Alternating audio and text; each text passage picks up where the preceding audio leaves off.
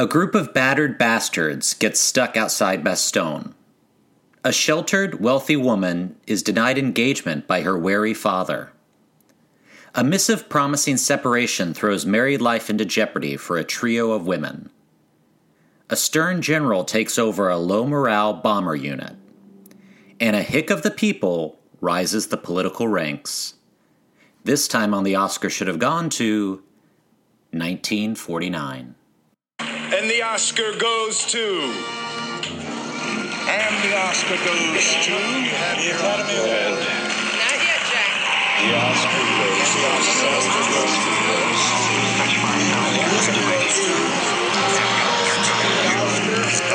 and the Oscar goes to winner, all the King's men. It's happening. Oh my God. The crowds have been clamoring. They've been banging down my door. They've been saying, "Where's my content? Where's my content?" And you said, "Don't worry. I know how much you guys love the films of the 40s." Yes. This is, we know people This love is this niche. so much. This is some niche shit. We know that people love the film of the 40s so much, we didn't even attempt to get a guest. We've thrown out the idea of having guests for these episodes. No. It's just I cannot, you and I. in good conscience, I cannot in good conscience make somebody watch Battleground. I just can't do it. It's fair. I just can't do it. Just can't do it. Meg, we've been on another extended pause in recording. Yep. We had one at the beginning of the summer. We got some Tarantino episodes out for the folks, for the fans, for the shitties. And then, we knew we were going to do the 40s, but it took me a minute. I had to get you the movies, and then you were out of town. You had to get probably yourself the movies. Yeah, you were out of town. You went to visit your parents up in Oregon, and then you came back, and then I immediately went to the Pacific Northwest. I had to go to a wedding in Seattle. So we've just been, on that trail. I'm sure people were taking, there was such a sigh of relief. Oh, thank God they threw in the towel. Yes. The podcast is over. Well, I think so. I mean, I got dysentery but survived, and then you got bit by a snake but survived. And then we just had to realize we weren't going to be able to take back the full weight of the buffalo that we murdered. To eat. So we left it. We left it where we shot it. Yeah. Forded across the river, and here we are. Here we are to talk about the films of 1949. Craig, I'm about ready to. We've already discussed, our personal lives off mic. I'm about ready to just jump into it. I don't have anything. I truly do not have anything else going on. Look, if you don't have anything you want to share about your life that's come up over this last, 4 or 5 weeks since we last recorded, that's fine. Let's talk about Battleground. It's just so hard because I just really want to give Battleground its due. Yeah. I just want to get straight to these great, great movies. Yeah. And make sure that we spend so much time talking about them. I will say that I actually really liked one of these movies. Me too. I bet it's the same. I bet it's the same one. Yeah. I actually really enjoyed the second two. one. Yeah, and then there's a third one that I thought started super promisingly, and then it sort of it didn't live up to what I wanted it to be. Yep. And then there's one where I was like, okay, fine. And then there's one where I was like, I'm going to need to put some needles in my eyes. And I think that's Battleground. Battleground. And guys. that's what we're going to talk about first.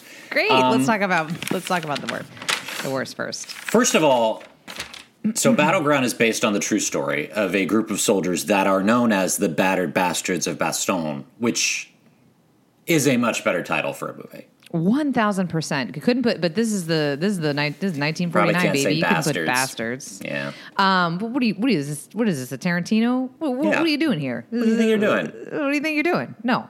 Maybe if they'd spelled it with an E, they could have gotten away with it. Then they could have gotten away with it. Yeah, probably. It's important for us to put this in historical context. Yeah. This fucking This is 4 years after the war. It's only 4 years old. It's weird sometimes when I watch these movies, just if I may for a minute. and I probably think you probably feel the same way. Hearing them be like, you know, of all the places in all the world, like we're going into Paris to flirt with the girlies or whatever the fuck. Yeah. How there's such a distinct way that these soldiers. There's 2 war movies here.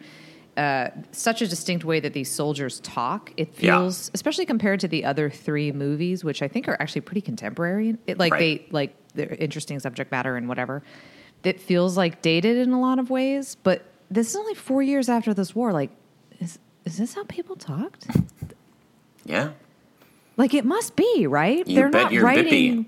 Bet your bippy. Bet your bippy. I felt like this movie was trying.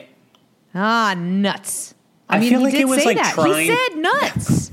I feel like they were trying to do something really interesting with this movie. And it actually, as I was watching it, it reminded me a little bit of Biloxi Blues in that there's this like the background of the war, but they're trying to like show the soldiers just as like sort of regular people that are stuck in this terrible situation. Right. It just was not super interesting to me. And like, yeah. I mean, I literally wrote down, this is a weird movie. A lot of bits. They're doing a lot of bits. It's like war happened in front of the Groundling studio.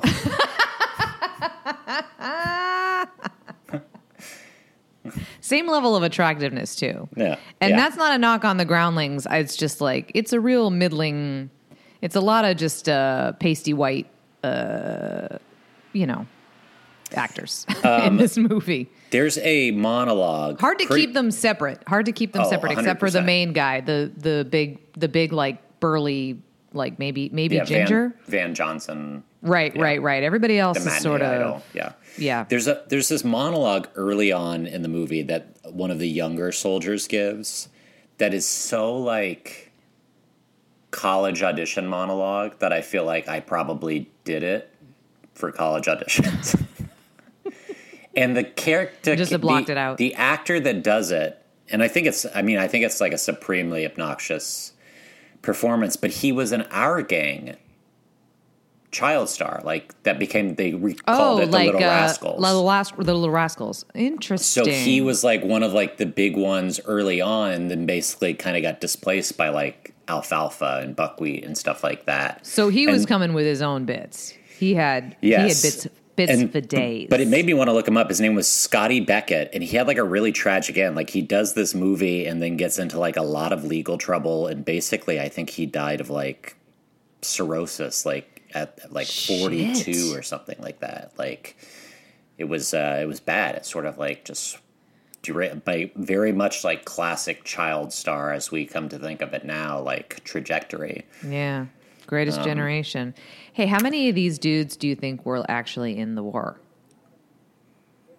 I would think probably most of them, because I feel like that was like a thing, like with, famously like a bunch of directors went over and weren't necessarily like fighting the war, but were like shooting stuff for the war. And, Yeah, I mean, they like, probably were involved. Like Jimmy Stewart was like in the war, right? Like, so even people that were like huge, like, because he was already huge, because Philadelphia Story is 39 or something like that. So, and obviously, like famously, like Ted Williams and all these like big baseball players were in the war. So, I would assume a lot of these guys probably fought, probably not in the trenches of France necessarily, but were somewhere.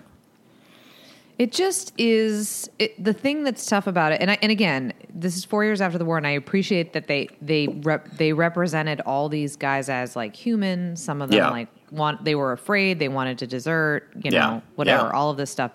It all makes sense to me. They didn't like romanticize, I think, the idea of war and whatever and being in the war. Although that speech at the end by the chaplain. But we're going to talk. There is a second war movie that we'll talk about in a few minutes that I think I liked better as a movie, but I think the message is way more fucked up in that movie. Agreed. We'll discuss that. Yeah. But I just think that we got better at. I don't know. We got better at making war movies. Is that what it is? I guess we got better at making war movies. Yeah. It's just hard to tell, like, because it's all on a soundstage or whatever. It's just like every every setup looks kind of the same. Right. There's, because of all the bits, there's no, like, a couple of people die. A couple of the guys die, obviously. Yeah. But there's no emotional payoff to that. You know I think I it's mean? because of what you talked about, that they all kind of blend together, which Yeah. I could see, like, in 1949 maybe being effective in a way, because we don't, like, if you had just come home from the war, or, you know, you were the wife of someone who was lost in the war or something, and being like, this indescript person was my brother, but, like, for us now, it's like we want to, like, hold on to actual characters, and that, Yeah. and I think that's hard to do with this movie. Yeah, not just their positioning. And also, like, between this one and the other war movie, we'll talk about, like, here's what I'm realizing. I don't know a lot about, like, the military. I'm going to shock you. I know you look at me and you're like, Semper Fi, like, no question. So here's what's weird to me is, because we went to university together. Mm-hmm. And I thought you were like studying military history while we were there. Yeah, I know. A lot of people had that misconception about me because of the buzz cut. But what was your major? Majors, Craig. Majors. Oh, that's right. You double majored in 2 dead arts, theater and journalism. Correct on both counts. I love that my parents were like, you can't just major in drama. You have to do something that would help you get a job. I'm staring into camera for effect. Be a journalist. Specialized in print. Anyway, what was I saying? Just this movie. I don't understand these movies. Like, when they talk about, maybe I'd feel more connected too if I knew, like, the ranks and, like, the movements or the whatever. Like, I don't know. None of this. They'd be like, oh, he's on, you know, blah, blah, blah, duty or whatever. I'm just like, I don't know what any of this, I don't understand what any of this means. And it does seem like, and I didn't read up enough about it, but it does seem like this was sort of like a famous story from the war. Yeah. Like, these guys, so it would have been similar to us, like, being like, oh, well, you know, I know about this group of Navy SEALs that killed Osama bin Laden, so Zero Dark 30 holds extra interest to me because this is such a national news story that, you know, if we had seen this 65 years ago, that maybe we would have been like, oh, yeah, the battered bastards. Like, cool, they're doing a movie about them. Yeah, and who knows what 65 years in the future, what Zero Dark 30 will look like, but just the way that it's shot as is, like, is just more dynamic, and they are using locations, and, like, they have tension built up. Right. There's just no tension. There's no there for these guys. It's just a bunch of guys doing bits in, you know, a miserable area of France. Yeah. Which you didn't think there could be miserable areas of France, but here it is. We found it. Here it is. Yeah. Unless you were at, like, a bad showing at Cannes, right? Have you seen that movie yet, by the way? I haven't seen it. I haven't, because I was out of town. So That's right. And that wasn't at Cannes. That was at Venice. Sorry, that was in Venice. We, of course, are talking about Don't Worry, Darling. Which it makes sense, because Chris Pine, I think, is in Battleground. So... It would be like if they made that today, it would be like all of the Chris's. Yeah. And, like, James Marsden, you know, it'd be that. And then, what's his name? Not Timmy Chalamet. Lucas Hedges would definitely do that annoying monologue. Oh my God, it would totally be Lucas Hedges. I do like Lucas Hedges. And then there'd be, you know what? Jacob Elordi would be in it too, but he'd die, like, right away. Oh, and we would all be like, thank God. That guy is 6'9". Big dude. Big dude. Did you hear that he's playing Elvis too? Anyway. I did.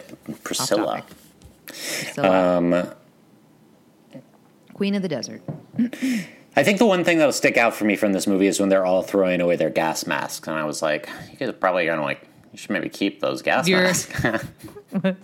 Could save your life one day. Yeah. Could save your life one day. Although I guess gas wasn't as big of a deal in World War II as it was World War I. No, they were prepping for, although this is 1944. At that point, they should know, like, guys, it's not about the gas. It's more about, well, not on the battlefield, at least. Yeah, that's true. It's dark. Yeah, that's Battleground. I don't have a ton else to say about it. No, it's long and it's pretty boring. Yeah. And I don't recommend watching it. Sorry. Sometimes you go back and you find a real gem. Yeah. This is not it. Yeah. This is not it. It's not. I was thinking, like, what do you think is the best movie made about, like, World War II? Like, just straight up World War II? And it's probably Saving Private Ryan, right? I mean, I like Saving Private Ryan a lot. I know there are people that find it a little too rah-rah. It is a little, for little sure. But schmaltzy, as Spielberg tends to be. But, yeah, I mean, I really like it, so. Yeah, I just think if like straight about the, you know, like these types of movies, like a war movie about World War II, right, in the trenches, whatever. Like, I don't think you're going to get better than that. And again, just the stakes in that, and like the way they take time to build the characters, and that's also a large cast, obviously, right. But the way that they do that is just, you know, just more deftly done. This is just a lot, like, and there's funny bits in it too, but it's just so many weird jokes made and like whatever. And then it's just hard to downshift quickly when like the Latino guy is like dead in the snow, which I kind of don't even remember it's just very like, it's very haphazard. Well, he got shot and then they had to leave him and they came back and it's like, did he die of blood loss? Did he die because he froze to death? And how long did you leave him for? How long did you leave him for? Because that was like a huge. It takes a long time for snow to build up like that. Yeah. Yeah, not for me. Yeah. Not for I'll tell you what a movie that was for me was. And that's The Heiress. This movie fucking slapped. This is Loved good. it. This is a good fucking movie. Not only I've seen this play before. I have done a reading of this play before. Have you read Washington Square? I've never read Washington Square. No, I have not. But I'll say specifically, Olivia de Havilland is incredible in this movie. She is so dope. And also Montgomery Clift too, who I often think of as just a pretty face. Yeah, because he is so. We'll talk about like both. Gregory Peck is in the other war movie, and like it's very funny because both. Sometimes, sorry, this is Megan's Hot Guy Corner. Welcome to Megan's Hot Guy Corner. Sometimes when you watch these movies, you're like, oh, like attractiveness used to mean something different back in the day. Like a movie star used to look a little bit different. Like even like a Clark Gable or like whatever. Like it's like dashing, but it's not like. It's funny how it's like how some stuff translates, and both Gregory Peck and Montgomery Clift are like, if they were alive today, would also be fucking movie stars because they are hot as hell.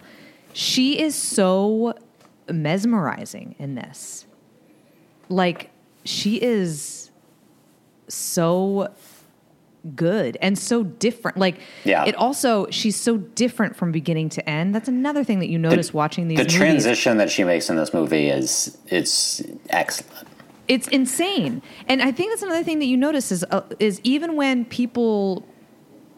the story calls for, in older movies, even when the story calls for change, for like a transformation to happen within a character, a lot of times I think they get, because they're movie stars, they're not necessarily actors, they get stuck playing like this is the character, and it doesn't matter whatever the circumstances, I'm just going to play it like this character.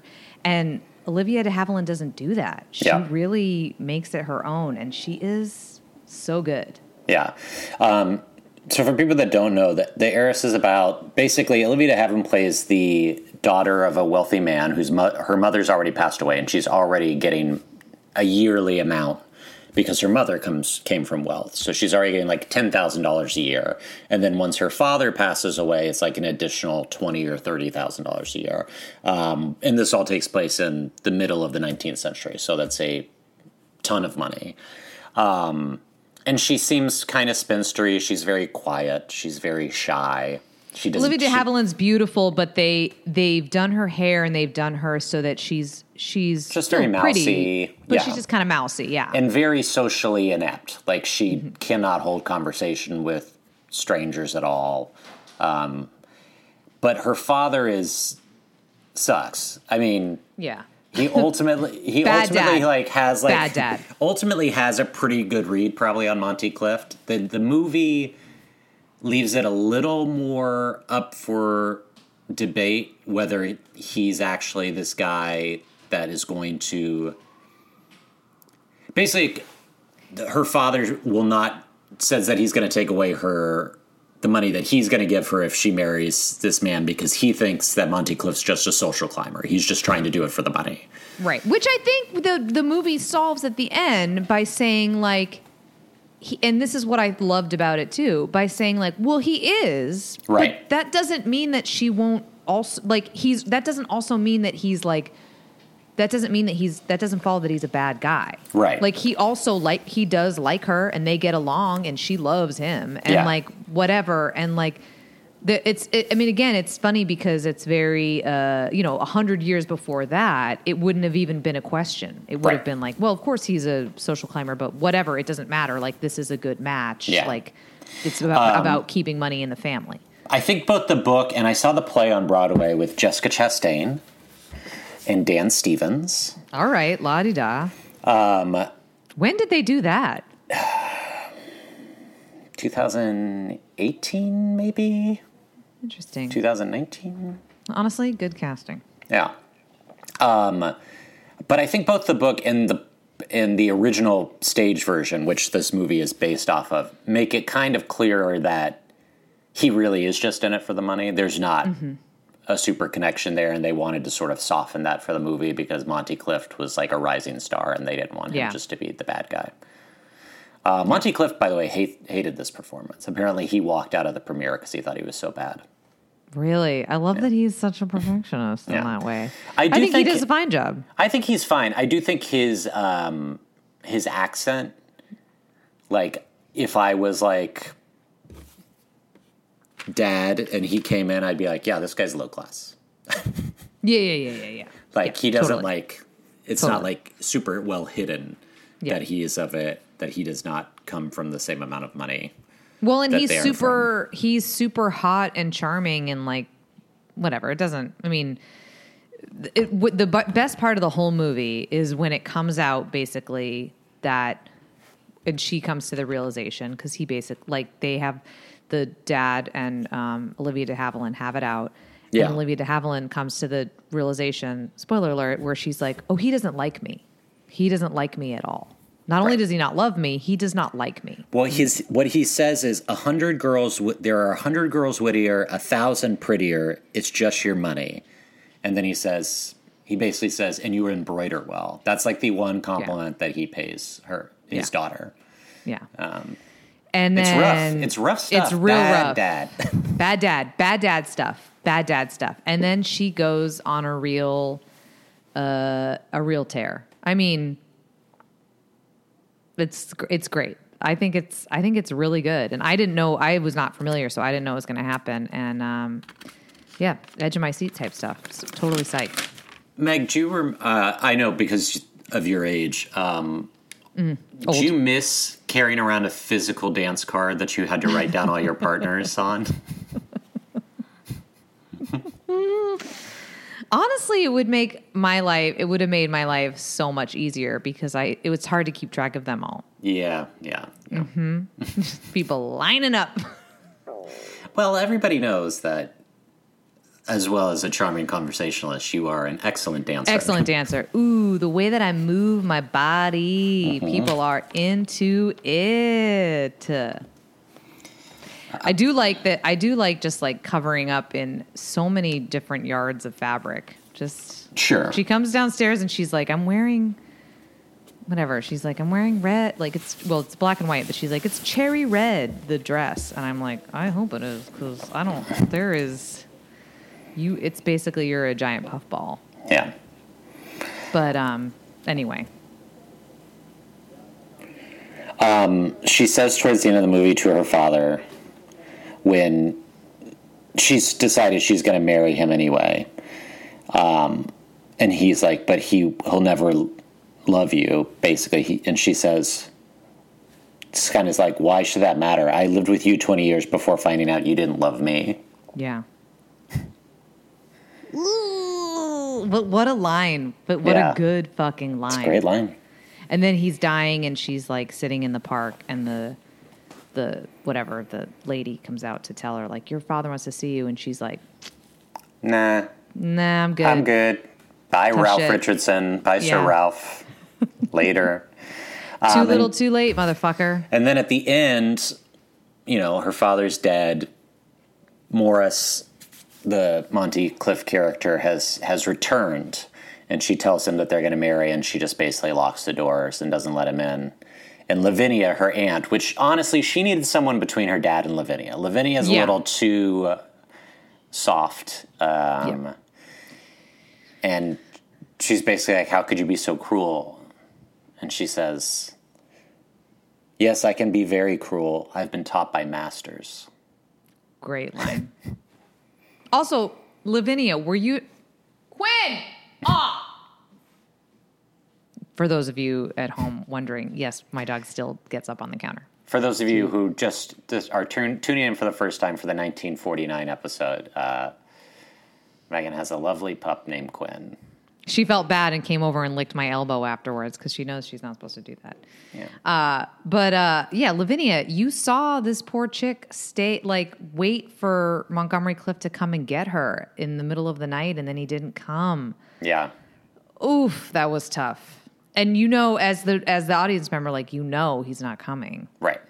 It was rough. Anyway, this is a movie I wholeheartedly recommend people watch. I think holds up. I think everything is really pretty good about it, but the Olivia de Havilland performance is exceptional, and she won Best Actress for this, so a much deserved actual win.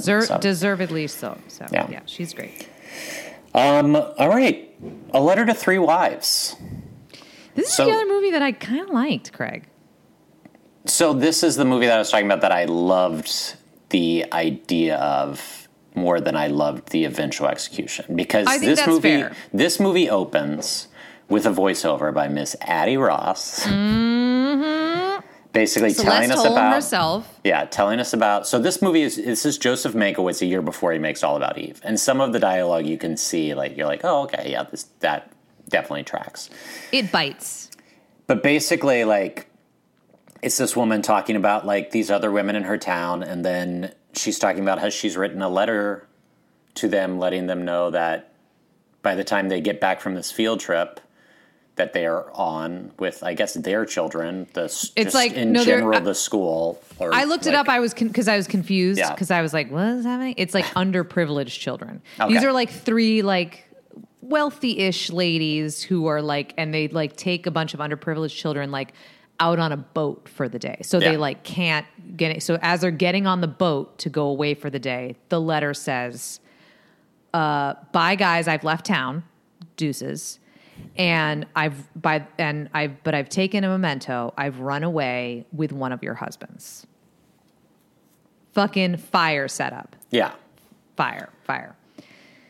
But then we see the movie flashbacks. kind of becomes like a triptych. We sort of just spend half an hour, 40 minutes with each of the women and their husbands and kind of the background of their marriages to try and figure out, which one of these is not coming home. And there's some good stuff in there, but I think the setup, like you said, is so lit that I was hoping that it, I actually wanted it just to be more of the women on the boat, because they're a little catty with each other, and they do get a little catty with each other when they're like, I know what you're thinking. It's it's probably whatever. They're all trying to put it on the other one's husband. That's probably him that left or whatever. But also they're pretty chill about it. Yeah. They're very resigned. They get the boat gets back and they're like, all right, well, time to go home. Yeah. No spoilers because let's let them figure it out. I will say, I think if you watch this movie, I think the end is kind of toothless. Yeah, 100%. Yes. It's almost unclear what happened. Yeah. I had to. I was like, wait, what? It's almost it doesn't matter. It very much feels like it doesn't matter at all. It doesn't matter. We've watched this whole thing for 2 hours, and I'm like, well then, so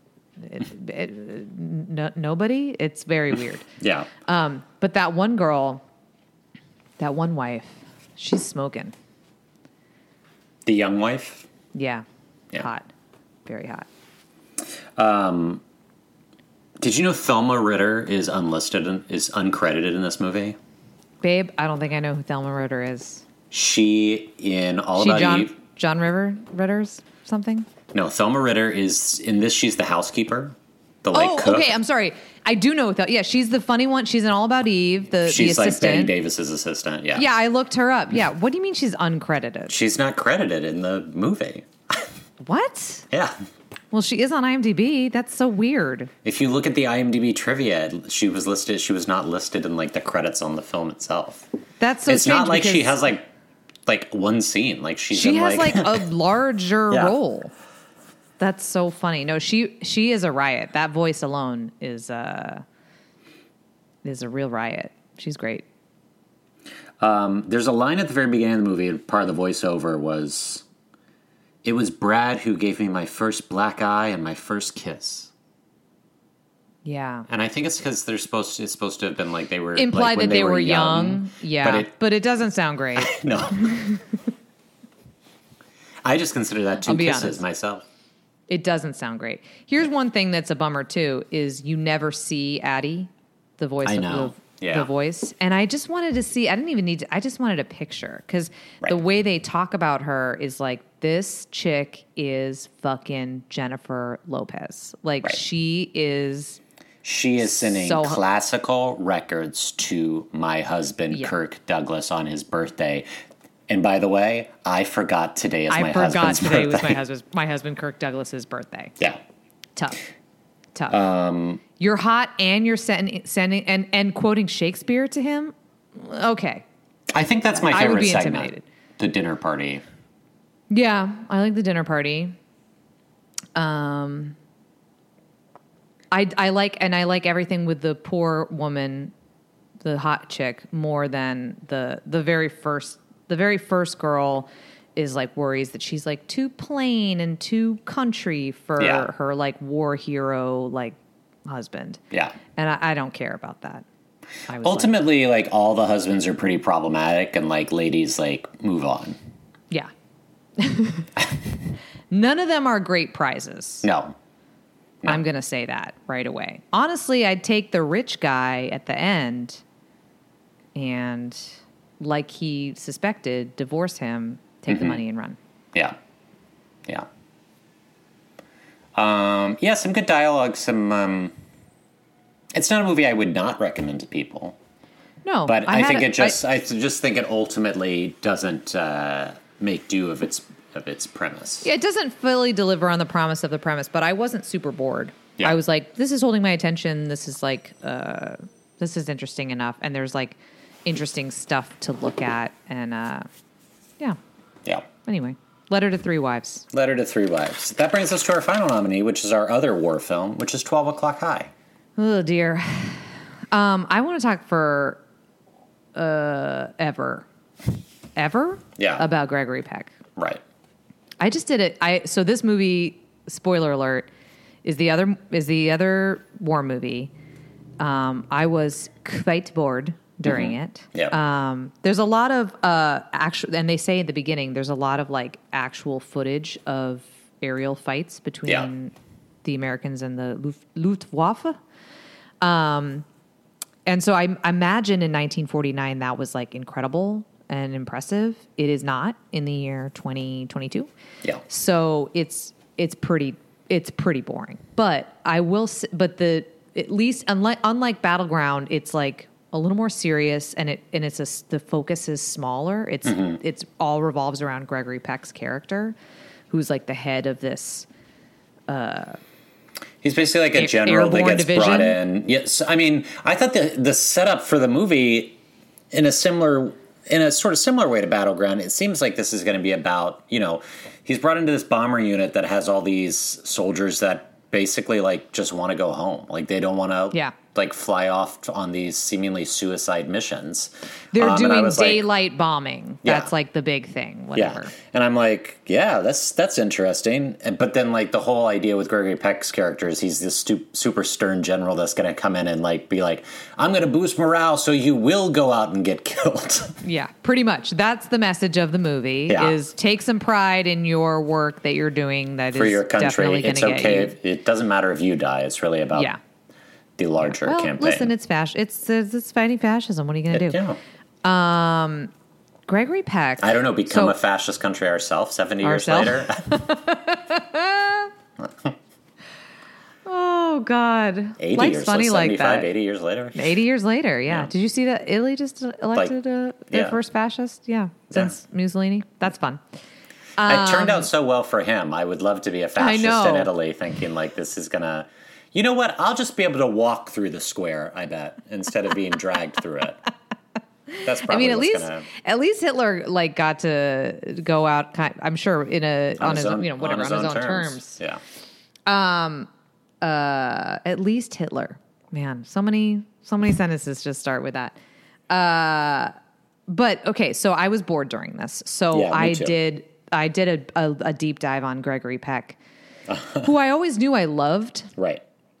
This guy, what a fascinating man. Like, and also, like, I was going to text you this. Is he the least problematic male figure in Hollywood history? John Wayne. Maybe. That's a joke. He's joking. It's John Wayne or Charlie Chaplin. I think those are the two that are. Only married twice, Gregory Peck. Gregory Peck did not serve in World War II, and it's because he had a back injury and MGM, and he got it during dance classes, and whoever he was under contract with at the time thought it was not manly enough, so they told everybody that it was during dance classes. So they told everybody, they put out press releases saying it's because an old crew injury, because he rode crew, and then he contradicted them and was like, "No, it's from dance." Like, no, it's from those dance classes you made me take. Yeah, it was from dance classes. It's not from crew, which, first of all, badass. Yeah. And then at the height of HUAC, he wrote a letter to fucking Joseph McCarthy in the House on American Activities and was like, "This is fucking bullshit what you're doing," like, which is pretty badass and cool. Not to mention, like, he defended Tom Robinson. And he defended Tom Robinson and said that was his very favorite. He said, "No question, that's my favorite movie, my favorite performance." Yeah. I think he rules. I think he's hot as hell.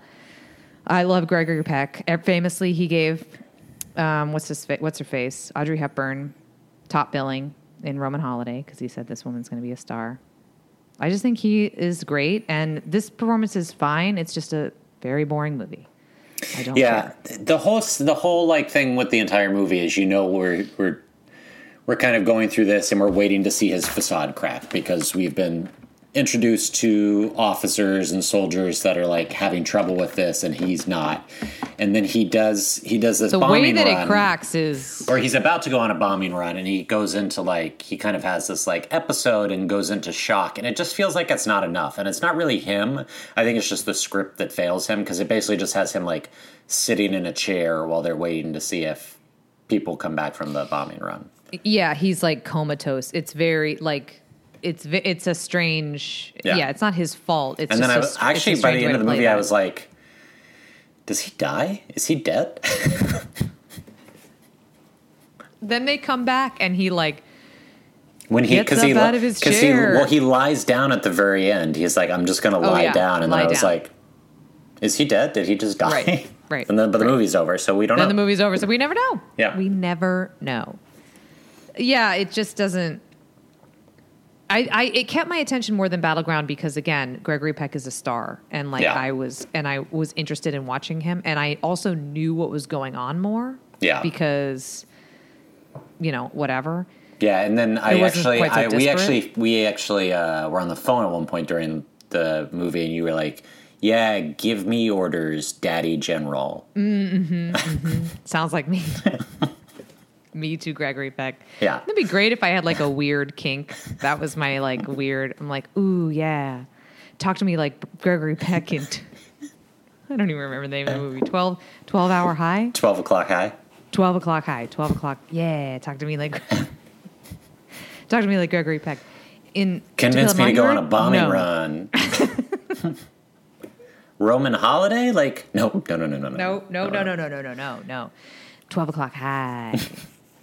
Yeah, it's not. It's again. It's the same. Also, the same issues with Battleground. I was like, this is 4 years later. I think they're trying to do something really authentic. I'm sure, but it just doesn't. There's also this strange. 12 O'Clock High has that weird framing device, the book ending with the other officer seeing the like Errol Flynn-esque. It looks like Errol Flynn in The Adventures of Robin Hood. I don't know who it's supposed to be. The paper pusher guy? Yeah. Yeah. And it's like a pitcher or whatever, and he like finds it in some random store. We're supposed to go, there's a part where he like puts it in the bar of the base or whatever, and we're all supposed to be like, that's the thing from the thing. No need for that. Yeah. No need, has no significance. The way they treat it at the beginning of the movie, you think like someone's gonna like drink poison out of it or something. Yeah. Like, no, it just is a thing that was on base. Yeah. What? Okay. Oh well. That's that meme of what's her face, Trisha something, or where she's like, huh? What? Oh, okay. Do you know what I'm talking about? It makes the meme I know is the one that it would make me think of, is the one like the girl drinking and she doesn't like it and she's like, oh yeah, the kombucha girl, yeah, that. Let's talk about the Best Picture winner from 1949, and that's All the King's Men. All the King's Men. Couldn't put him back together again. So loosely based on Huey Long. Mm-hmm. Who was Louisiana, right? Yeah. The big thing about this movie, I would say, because part of it really works and I find really interesting, it felt like maybe this movie was profiting a little bit off Citizen Kane not winning Best Picture, because there is something in the movie making that's a little Citizen Kane-ish in terms of like the quick scenes and the use of like media, like that's not like obviously this film sort of resonates now because it's all about this sort of like man of the people that rises the ranks by, being like, I'm just like one of you. No one cares about, the little man. And it's very Trumpian if, Trump had actually come from nothing instead of all the money in the world. Yeah. And I do think Broderick Crawford's quite good in the lead role. Who I don't think is very good is the guy, the reporter. The reporter. I think he's quite bad. Yeah. And it hurts. For me, it really hurts the movie. Yeah. I 100% agree. Yep. Yeah. I was like, this is the best we could do. Yeah. He's not good.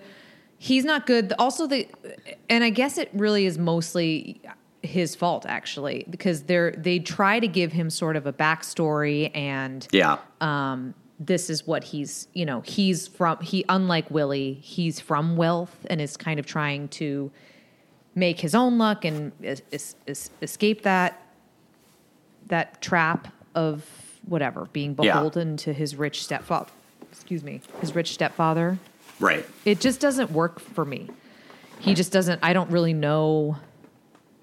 I don't understand I don't understand his motivation. There's a lot of stuff within, like, I don't understand, like, why Anne ends up with Willie.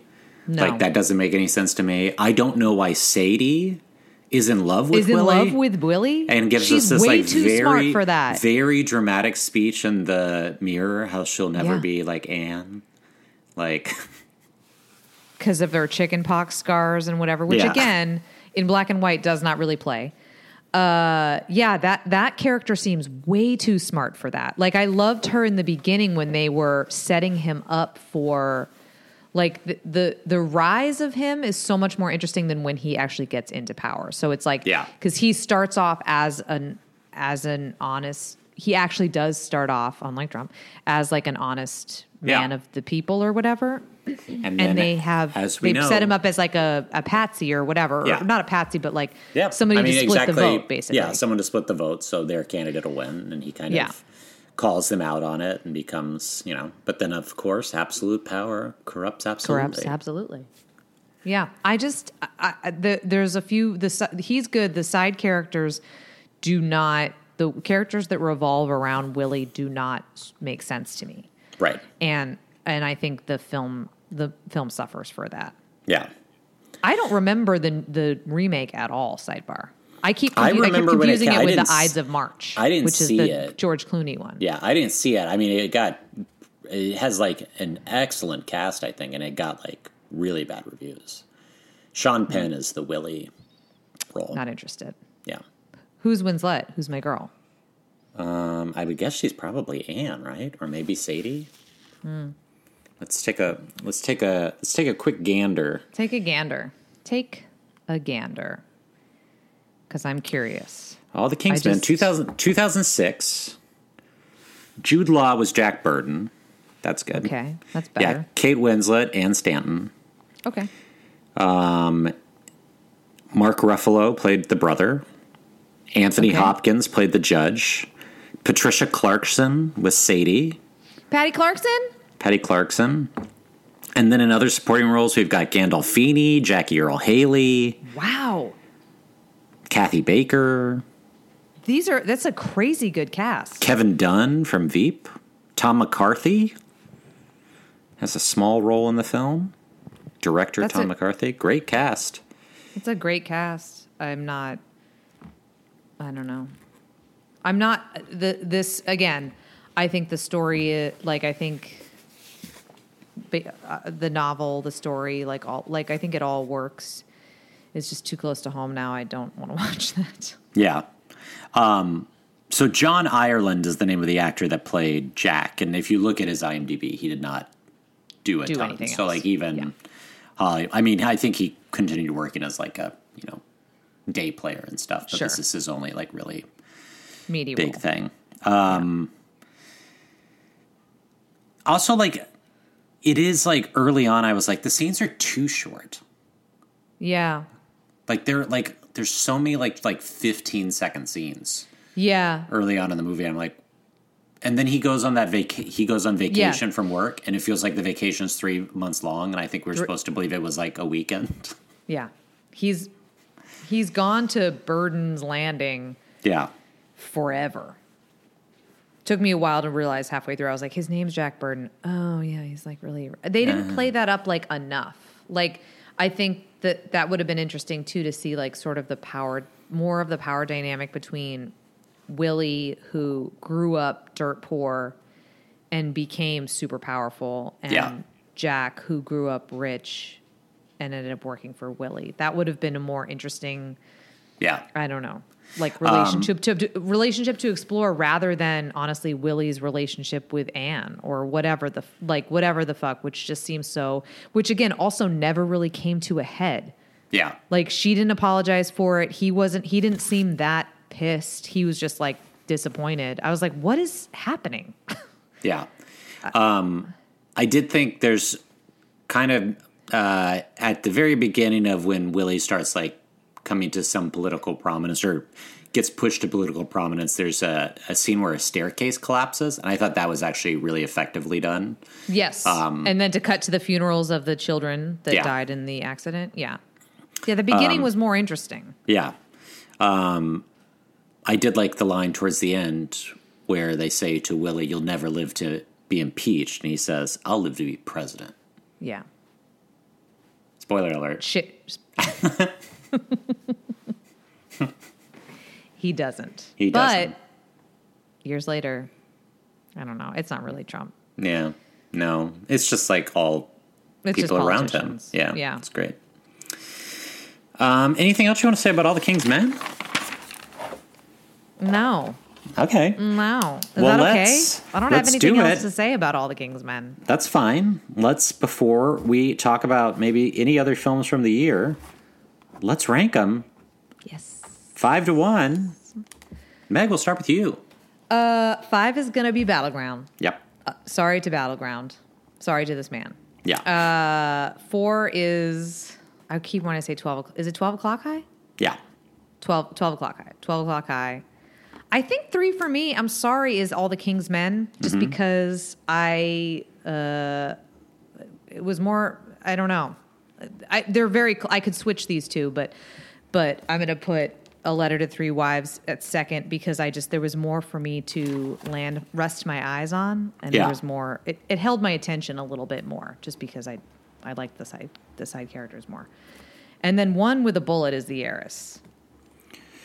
For sure. Well, Meg, we are so close to a same list here. I go Battleground, 12 O'Clock High, A Letter to Three Wives. Yeah. All the King's Men. But then, let's hear for The Heiress. Let's hear it for The Heiress. What a movie. What a movie. Film. Did you check out anything else from the year? No, I didn't watch anything else from it. It was enough for me to get through these films of 1949. Did you? I did. I ended up, because, especially with you going out of town, I had a little extra time. So I actually checked in on 5 other films from the year. Holy shit. One of which you didn't watch these all the way through, did you? I did. At least one of these I know that you have seen. Okay. So maybe I'll end with that one. I checked out Late Spring, which is another Ozu film. Japanese, he kind of I feel like him and Kurosawa are like the 2 Japanese masters, but Ozu is like much more quiet. And this movie was like too quiet. It's an interesting movie to watch with The Heiress because it's about a woman who lives with her older father, but she very much does not want to get married. She just wants to take care of her father, and he feels like she needs to get married, and he's going to remarry. Her mother's died, so he'll have someone to take care of her. But it just too quiet. Not anything enough going on. A movie called White Heat, which is a James Cagney gangster film. Hey, that guy, weird face on that guy. Guy's such a weird face. Yeah. It's interesting. It's a pretty standard issue gangster movie, but he's has serious mommy issues, which is sort of interesting. They seeing them throw some psychology into it as opposed to just being I'm shooting them up. See, sure. On the Town, shades of The Sopranos, right? On the Town. I know that movie. Musical about 3 sailors. Oh, the musical, right? Yeah. The movie features Frank Sinatra, Gene Kelly, and of course, Jules Munshin. The 3 biggest names of the 1940s. Not like the others. I don't love this musical. There's some good. I mean, it's more scenes than it is really plot based at all. The character that Gene Kelly's going after, Miss Turnstiles, works at Coney Island as a dancer, but the actual kind of dancer is called a cooch dancer, which, is like hoochie coochie, but now hearing them just say cooch dancer Cooch over and over again, has not aged well. Her name is Miss Turnstiles. She doesn't work the turnstiles, though. She doesn't work the entrance. She just Miss Turnstiles, because she's for the month of April, she's Miss Turnstiles for the subway. So she's a poster girl. So Gene Kelly's character thinks she's this famous. Okay. And he his whole thing in New York, he's I want to meet a famous New York girl. And it turns out, of course, even though she's Miss Turnstiles, which means nothing to anybody else outside of Gene Kelly, she's also from the same small town in Indiana or wherever that Gene Kelly's from. Cute. They had the same second grade history teacher. Cute. But in the classic Gene Kelly movie, first of all, there's a 25-minute ballet in the movie. No. He's incredible. And I love watching dance. Yeah. It really takes you out. I was talking about this the other day to somebody about Singing in the Rain. And I was like, man, I could really do without the Broadway melody though. Yeah. Am I right? And then her dance teacher, says we're still when on she Miss Turnstiles. Okay. Yeah. Sorry. When she meets Gene Kelly for the first time, she says to Miss Turnstiles, "Is this child a friend of yours?" And Gene Kelly, of course, was 37 years old when this movie was made. Also keeping, as we talked about with An American in Paris, that it's why does everybody think Gene Kelly is a man that looks his age or for Or the slightly time, older. or Yeah. slightly older. He does not look like he is in his early 20s. No. Gene. No. Gene. And then 2 other movies. The Fallen Idol, which I watched on the plane yesterday. That was the other director nominee. I think Battleground didn't get nominated for director. It's a really interesting premise. It's about a butler played by James Mason, whose wife is like the head housekeeper of like an ambassador's house. And he is having an affair. And his wife ends up falling, but it's all kind of told through the eyes of the ambassador's son, who has a very close relationship with the butler. And he thinks that perhaps he has murdered his wife because he's having this affair. So it's all about that. But the lead child performance could not be more obnoxious. Okay, so never. Yeah. Nothing worse than an obnoxious child performance. Yeah, it's unfortunate because the rest of the movie's good. It was directed by Carol Reed, who directed The Third Man. And then a movie I feel like you've probably seen, Adam's Rib. I've never seen Adam's Rib. Oh. I know. Sorry. I do know that movie, but I've never seen it. Yeah. I mean, it's, if you like Tracy Hepburn comedies. Which I do. It's a Tracy Hepburn comedy.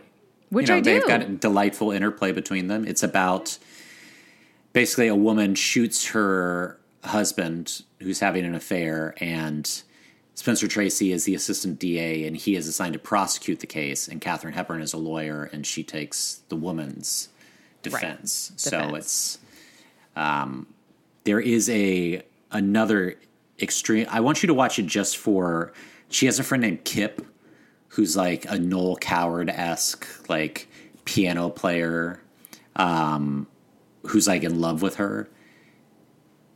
And Spencer Tracy doesn't like him, and she can't figure out why. And it's like, because this guy, A, sucks, and B, because like he openly is like trying to get you to leave Spencer Tracy for him the entire movie. Like, get this guy out of here. But there's this whole scene where they are going through showing slides from their like country house, and Kip comments on every slide. Like he has like a jokey thing about every single slide. And it's like, was this funny at the time? What is going on? This is awful. Oh my God. That's the worst. Yeah. That's the worst. But Adam's Rib is good, but not as good as The Heiress. So. Not as good as The Heiress. Yeah. Heiress is number one. Yeah. Sorry. Yeah. Apologies to that man. Sorry to them. Sorry to this man. The man being Spencer Tracy, I guess. Yeah. Do you, Meg, have you seen any films lately you like to recommend? I was kind of racking my brain because I feel like everything, I think we've talked about this, everything that I've seen recently, I have enjoyed. Last night, Maddie is potentially doing some work with the WB, like the DC, in the DC universe. So we watched the League of Super Pets? Yeah. Pretty cute. It's Pretty cute. cute movie. There was some fun. Did you watch this movie? I saw it in theaters. In theaters. There was a few parts where I was like, that are funny.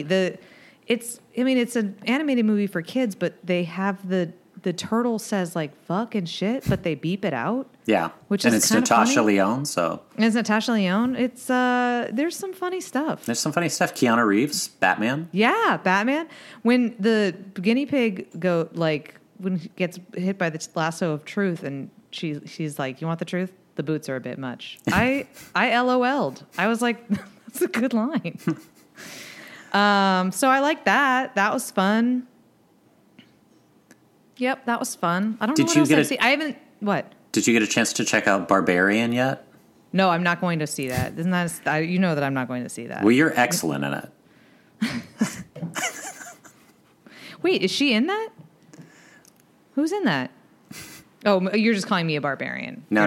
Yeah. There's a specific character in it that I'm likening you to, that I'm hoping our listeners that did Maddie see it? No, Maddie hasn't seen it yet. What the hell? I know. I'm sorry. I know everybody's talking about Barbarian. I had tickets I think to see you The would Woman maybe. King, but The Woman King's good.